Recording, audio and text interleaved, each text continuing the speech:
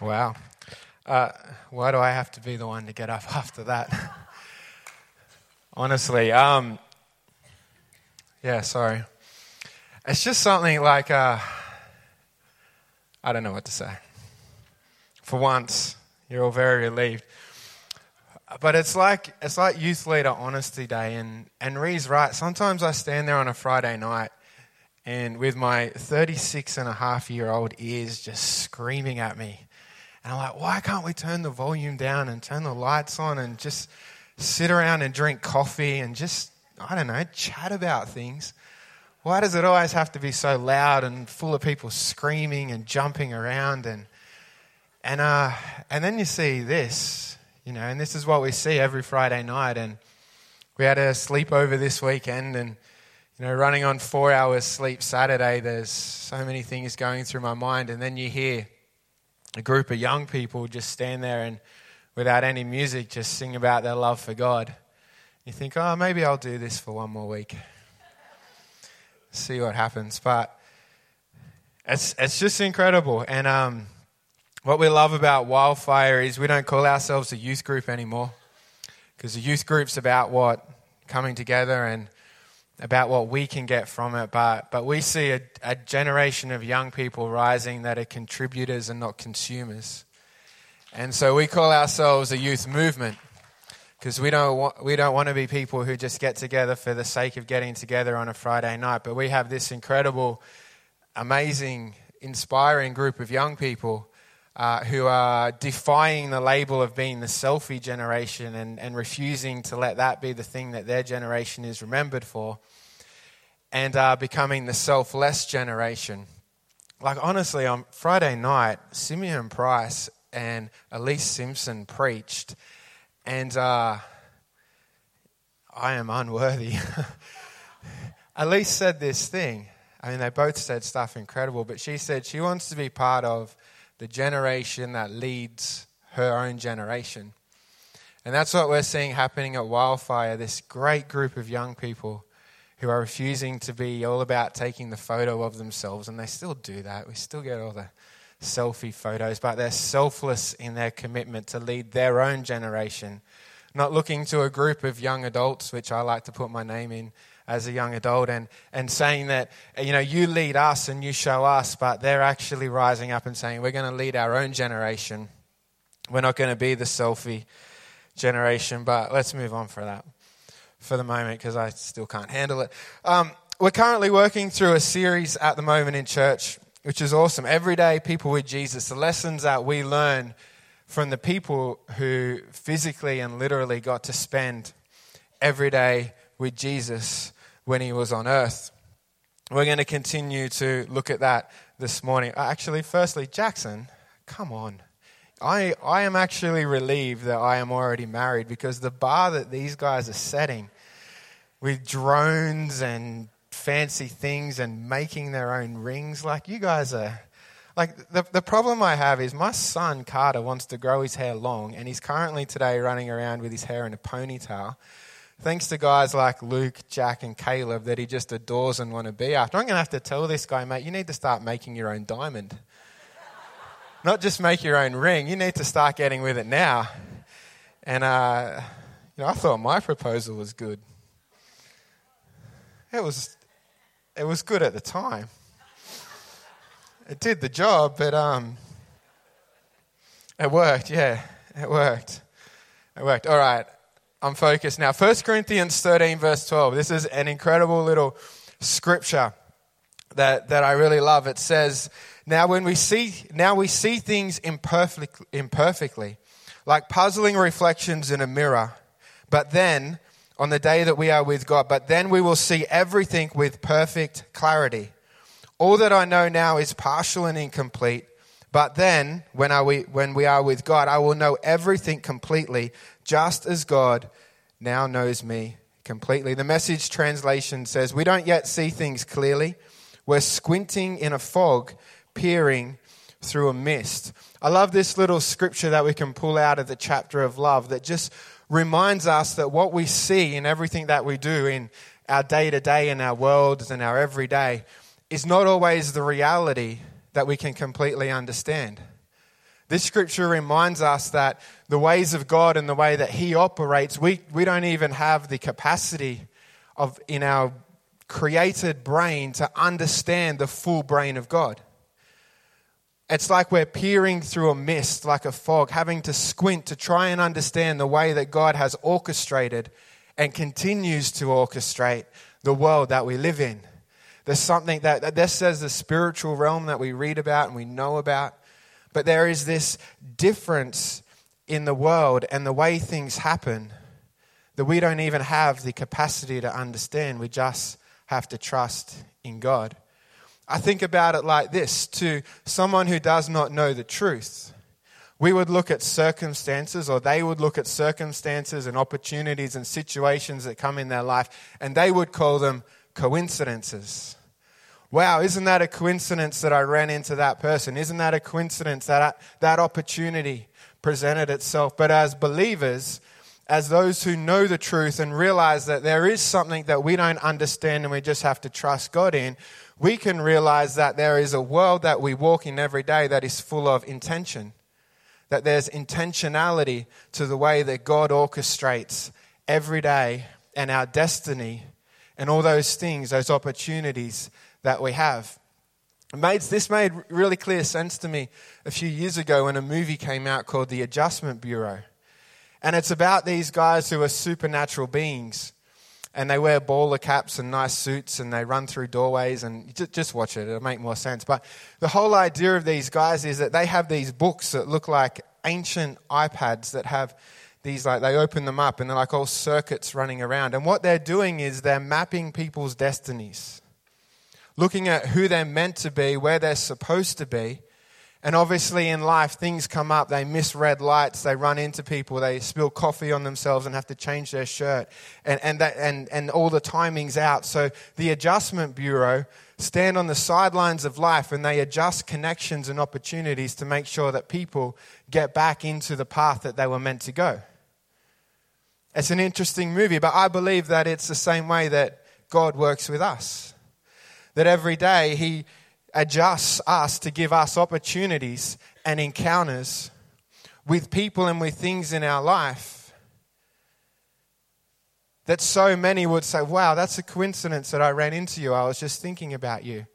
But if we believe and understand that God has intention in everything that we do, then we don't see a coincidence. We see a plan of God to be in the right place at the right time. It says, Psalm 37 verse 23, the Lord directs the steps of the godly. This is an old song. Does anyone remember that? Do you want me to sing it? No? Psalm 37, 23, the Lord directs the steps of the godly. He delights in every detail of their life. Without God, we can call it coincidence. With God, we have to believe in intentionality in every step that we take. Because our path, everything that we do, is ordered by the Lord, and He delights in that way. Now, what would bring Him delight? Well, obviously, it would have to be obedience to what He says. It would have to be doing what He has instructed us to do. Mark 12, Jesus is confronted by the religious people of the day, the church attenders of the day, with the question of what is the greatest commandment. And He responds and says in verse 30, and you must love the Lord your God with all your heart, all your soul, all your mind, and all your strength. The second is equally important. Love your neighbor as yourself. No other commandment is greater than these. Hang on. So we can love God. We get that part. Love God, have no other gods before Him. Have Him as the greatest priority in our life. But it tells us, and I think I have read this so many times that I didn't notice that it said the word equally. Do you know when you look at the Greek word what it means? It means equally. It means the same as. There's nothing too complicated about this. It says that we must love our neighbor as well. I got good neighbors, that's all right. But it tells us the greatest commandment is in two parts. Love God, love others, love your neighbor. We can't have one without the other. If we want to take delight in the Lord with the steps that we take, it's quite simple. Love God, but equally as important, it's a little bit hard to swallow, equally as important, love your neighbor.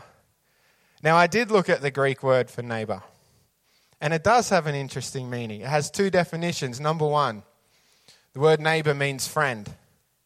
I think we can handle that one. I think we can handle loving and serving our friends like Jesus did, can't we? Yeah, they're good people. Second part of the definition says, and anyone else. Right, you got us there. Because we can love our friends, and that's fine. But if we want to truly fulfill that which delights in God, we have to love, part two, and anyone else. So that means the person that you don't like, you still got to love them. The person that's different, still got to love them. The person who wronged you, robbed you, hurt you, broke you, still got to love them. Part two, and anyone else. Unfortunately, but fortunately for them, they qualify.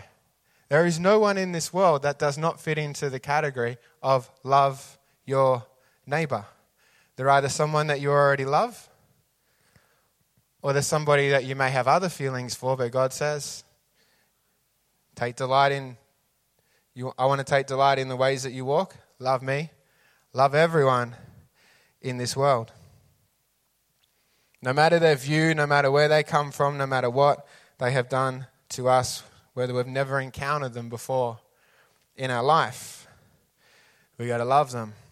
Would not the greatest example of serving and sacrifice and loving others then be Jesus?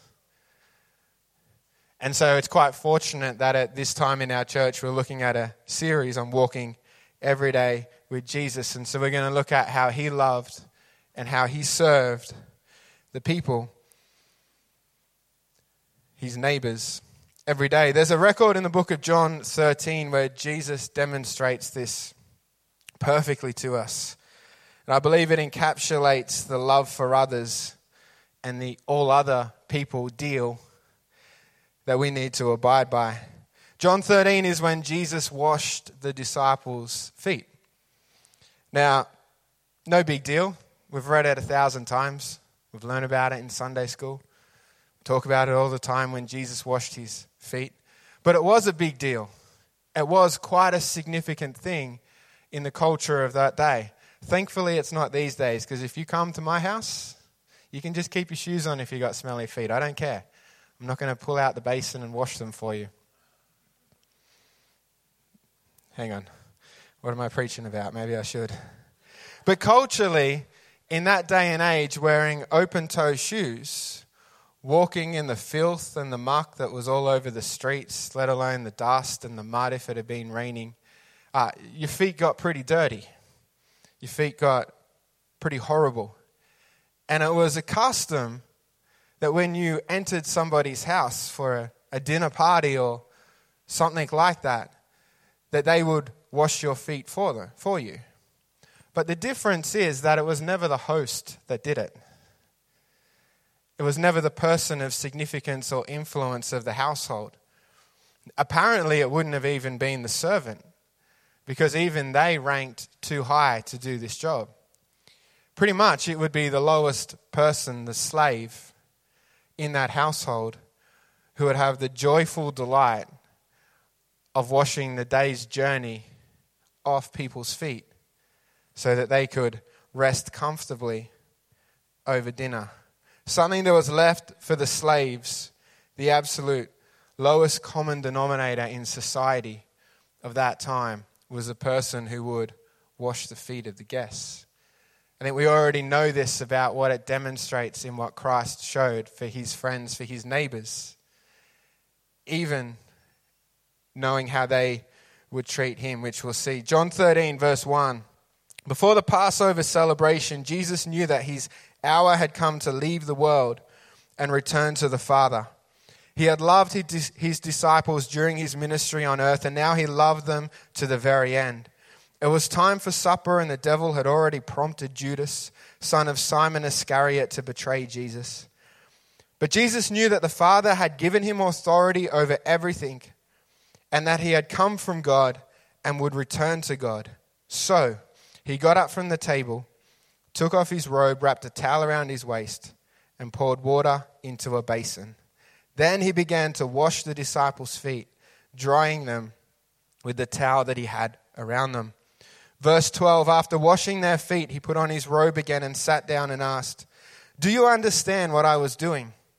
You call me teacher and Lord, and you are right, because that's what I am. And since I, your Lord and teacher, have washed your feet, you ought to wash each other's feet. I have given you an example to follow.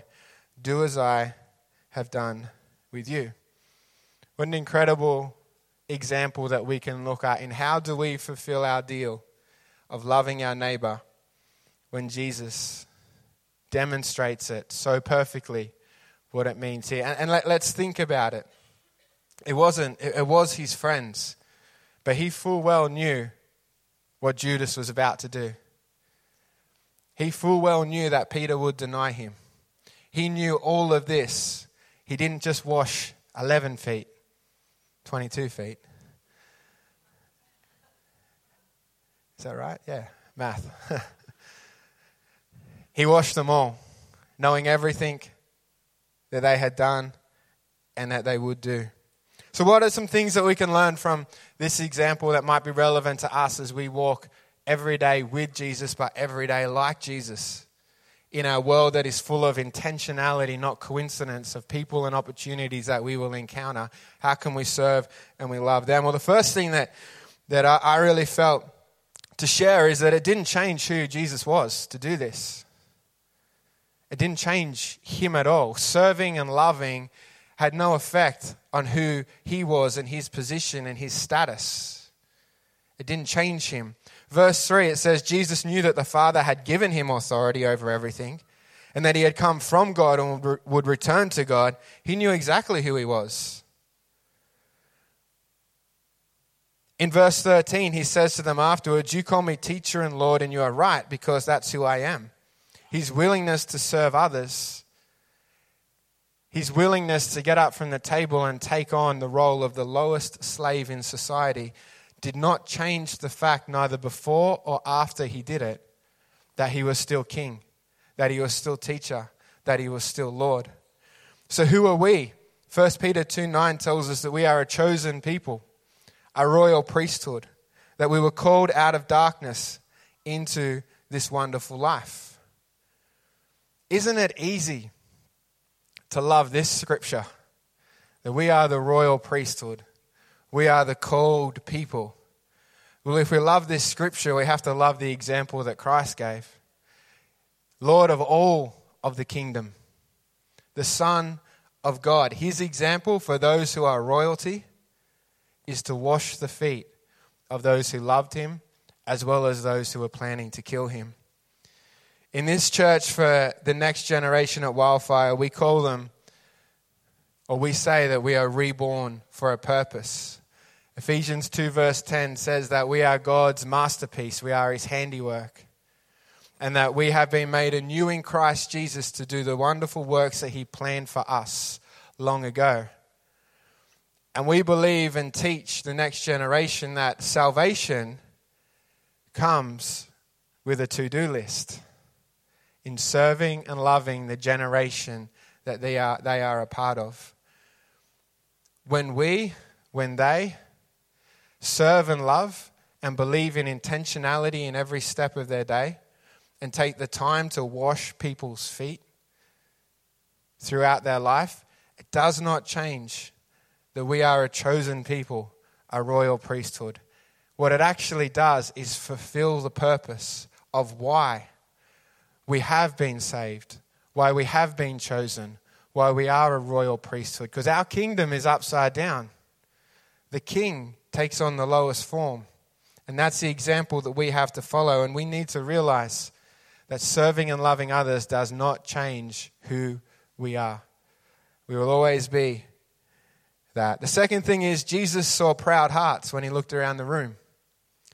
In Luke's record of the event, it informs us that an argument had broken out between the disciples about who was the greatest in the kingdom. Sitting around the table on the eve of the crucifixion. And Jesus looks around and hears and sees this argument breaking out. John's professing, well, I must be the greatest because, I'm the beloved. I'm Jesus' favorite. And Peter's like, well, sit down, John. I'm the one that walked on water. Surely I am the greatest in the kingdom. Bartholomew pipes up and says, Peter, put a sock in it, mate. You sank. Matthew says, Bartholomew, who are you? No one's even going to remember that you were a disciple. It's true. Who remembers Bartholomew? Poor guy. And the whole time, Thomas is just sitting in the corner doubting them all. But Jesus looked around the room and what he saw was, dirty feet, but he saw proud hearts. He saw people on the eve of his crucifixion. And I wonder if the thing that occurred to him was, I got one night to go and they've still kind of missed the point. Here we are, the final 12 sitting around and they're arguing about who's going to be the greatest in the kingdom. I need to show them what the kingdom is really like. I need to show them what it means to be the greatest in the kingdom. The greatest in the kingdom is the one who washes the feet of those who love him and those who are wanting to kill him.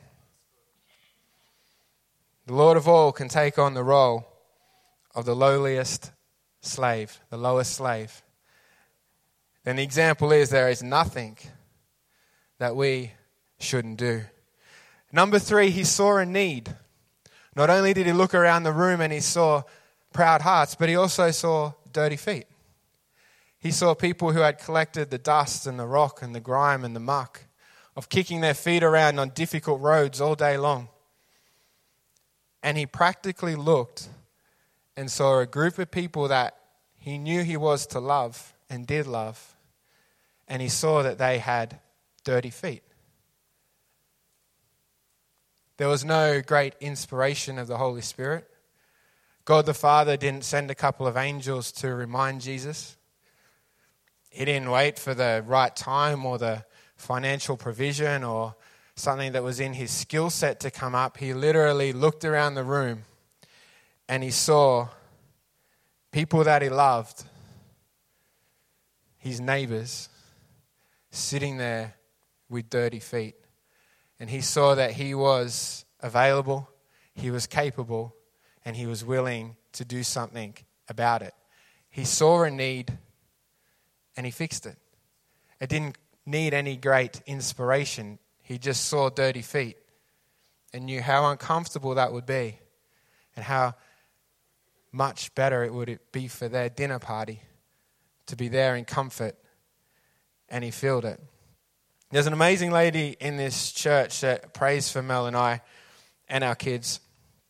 And quite often we'll get a letter from her with a word from God. And late last year we got given one that said a lot of nice things and a lot of confirming things. But one last paragraph said that she felt God had told her that God was going to send Mel and I on a holiday this year. And that he was going to provide for that. And incredibly, a couple of weeks ago, we got given a holiday to Hong Kong for just Mel and I. So it was a double bonus. And someone in Mel's family couldn't go, and so they gave us this holiday. And so we headed off 2 weeks ago and spent 5 days in Hong Kong. And it's incredible. And so we flew over there and obviously feeling very blessed by seeing that God had given us this message late last year and feeling undeserved but blessed to be able to go and do it. And the first day we decided to go for a walk. We clocked up nearly 19 kilometers walking around Hong Kong in a day. And there was this opportunity. We were walking up this street and I was the guide, so that's probably why we did 19 kilometers. Could have done it in 6, but it's not always the quickest way. We're walking up this hill that was like a street. You know the streets in Newcastle that you can barely walk up? I don't know what they're called. Terrible streets. And we're walking up this one, and it's not relevant to the story, but we got to the end and it was a dead end, so we had to walk back down it. But I don't believe in coincidence. I believe in God directing the paths of the godly even when we're trying to enjoy 5 days on a holiday. And I saw this lady and she was pushing this garbage cart up a hill. Up this hill, like, come on, it was a mountain, it wasn't a hill. And she's pushing this cart up. And there are dozens of people around. And we're not watching her do it, but we're around. And this lady would have had at least been in her 60s. And her job was, well, she didn't have a job. She was a scavenger. So she'd been around collecting and was pushing this cart home. And I thought I'll go and help her push it up the street. I'm not telling you this because I want any recognition, but just to kind of show this point that I believe that serving and loving is just simplicity in our life. Like for all the times that we walked around that city in circles and the wrong turns we took, somehow we ended up on that street at that time. Somehow would be a coincidence, an opportunity that God presented would be intention by walking in godly steps. Now I'm watching this lady and I'm thinking, I'm on a holiday. Being honest. I've already walked a fair bit. I mean, I won't walk into a McDonald's in Hong Kong and touch the door without pulling out the hand sanitizer. I'm not going to jump over and push a garbage cart up the hill. But I thought, I am available and I'm capable. I mean, I can push a cart up the hill, that's fine. I'm 36, this lady would have to be in her 60s. If she can do it, I can probably have a decent go at it. I mean, in terms of the general Hong Kong population, I'm classed as a giant. Honestly, I was the best in the train because I could see above everyone. I thought, I'm 6'3". I can have a go at pushing this cart up the hill. I'm relatively strong and fit. I can at least enough to push this cart up the hill. I didn't need an angel of the Lord to appear or to wait for some divine message from the Holy Spirit. Yep, okay, I'm going to go push the cart. I just saw a need of a lady that was pushing a big cart up a hill, and I thought, I can do that. Now, we're good in church at serving and loving people, and we should do those things like go and do Street Safe and go and do missions trips. Those things are important.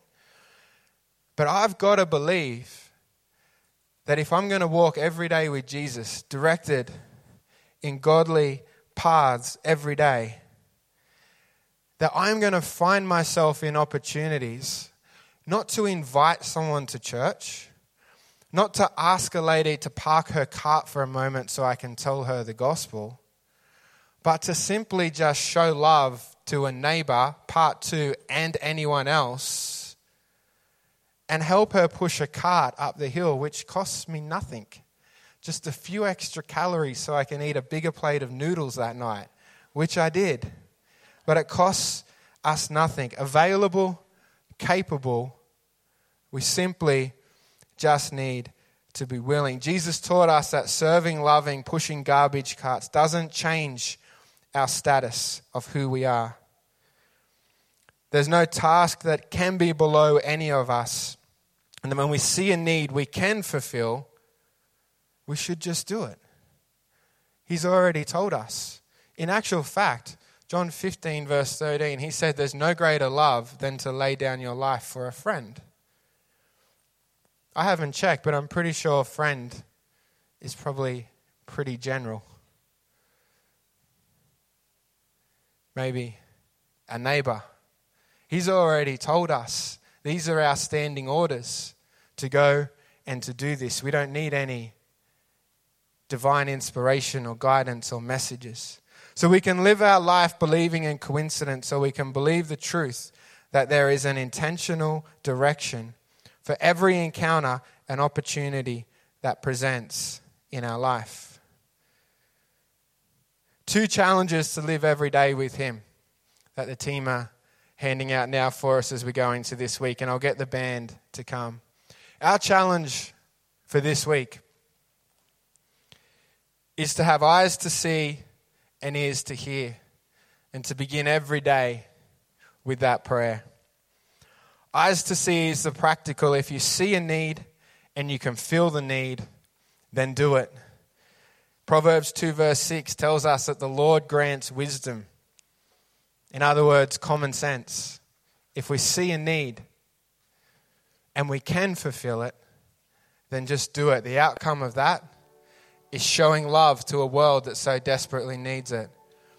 And a need can be holding the door open for somebody who's struggling to get a prayer in. Maybe it is shouting someone lunch. Maybe it's pushing a car that's broken down. That's what the need is. It's practical. It's using our common sense, our wisdom that God's already given us to see the need and to fulfill the need. And secondly, to have ears to hear. Galatians 5 verse 25 says, since we are living by the Spirit, let us follow the Spirit's leading in every part of our lives. For this week and beyond, can we have ears to hear what the Spirit might be guiding us to do? It might not be as obvious as holding a door open for someone, but it might be telling someone that you've been praying for them, sharing a verse with them. How do you know if the Spirit is leading you? Well, he tells us a couple of verses earlier what the fruits will be. But the Holy Spirit produces this kind of fruit in our lives: love, joy, peace, patience, kindness, goodness, faithfulness, gentleness, and self-control. If you're wondering if the Holy Spirit has prompted you, ask yourself, does it qualify for one of these pieces as fruit? If you're feeling that you need to go and encourage someone, well, is it going to bring joy in their life? Yes, then go and do it. The Holy Spirit has prompted you. You have had ears to hear. And in the end, we show love to a world that so desperately needs it. The currency that can break every broken, hardened heart for the love of Christ is love. And we somehow became the people who got to represent God's love on earth by having eyes to see and having ears to hear.